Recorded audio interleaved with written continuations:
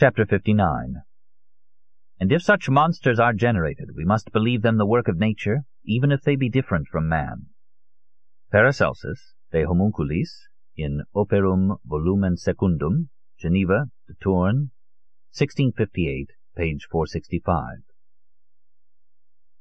He led us out into the garden, and I felt better at once. I didn't dare ask the others if Lorenza had come after all. Probably I had dreamed it. After a few steps we entered a greenhouse. The stifling heat dazed me. Among tropical plants were 6 glass ampules in the shape of pears or tears, hermetically sealed, filled with a pale blue liquid. Inside each vessel floated a creature about 20 centimeters high. We recognized the gray-haired king, the queen, the Moor, the warrior, and the 2 adolescents crowned with laurel, one blue and one pink. They swayed with a graceful swimming motion, as if water were their element. It was hard to determine whether they were models made of plastic or wax, or whether they were living beings. The slight opacity of the liquid made it impossible to tell if the faint pulse that animated them was an optical illusion or reality. They seem to grow every day, Allier said.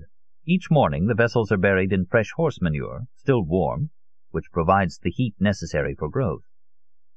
In Paracelsus there are prescriptions that say homunculi must be grown at the internal temperature of a horse. According to our host, these homunculi speak to him, tell him secrets, utter prophecies. Some revealed to him the true measurements of the Temple of Solomon, others told him how to exorcise demons. I must confess that I've never heard them speak. They had very mobile faces. The king looked at the queen tenderly. Our host told me that one morning he found the blue youth who had escaped somehow from his prison attempting to break the seal of the maiden's vessel. But he was out of his element, could not breathe, and they saved him just in time, returning him to his liquid. Terrible, Diotalevi said. I wouldn't want such a responsibility. You'd have to take the vessels with you everywhere and find all that manure wherever you went. And then what would you do in the summer, on vacation? Leave them with the doorman? But perhaps, Allier concluded, they are only Cartesian imps, or automata. The devil, Garamond said. Dr. Allier, you're opening a whole new universe to me. We should all be more humble, my dear friends. There are more things in heaven and earth. But after all, à la guerre comme à la guerre. Garamond was awestruck. Diotalevi maintained an expression of cynical curiosity. Belbo showed no feeling at all. To dispel my doubt, I said to him, Too bad Lorenza didn't come. She would have loved this. Yes, he replied absently. So Lorenza hadn't come.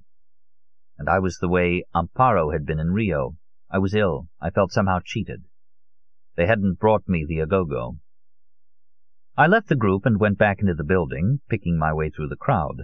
I passed the buffet, drank something cool, though I was afraid it might contain a filter.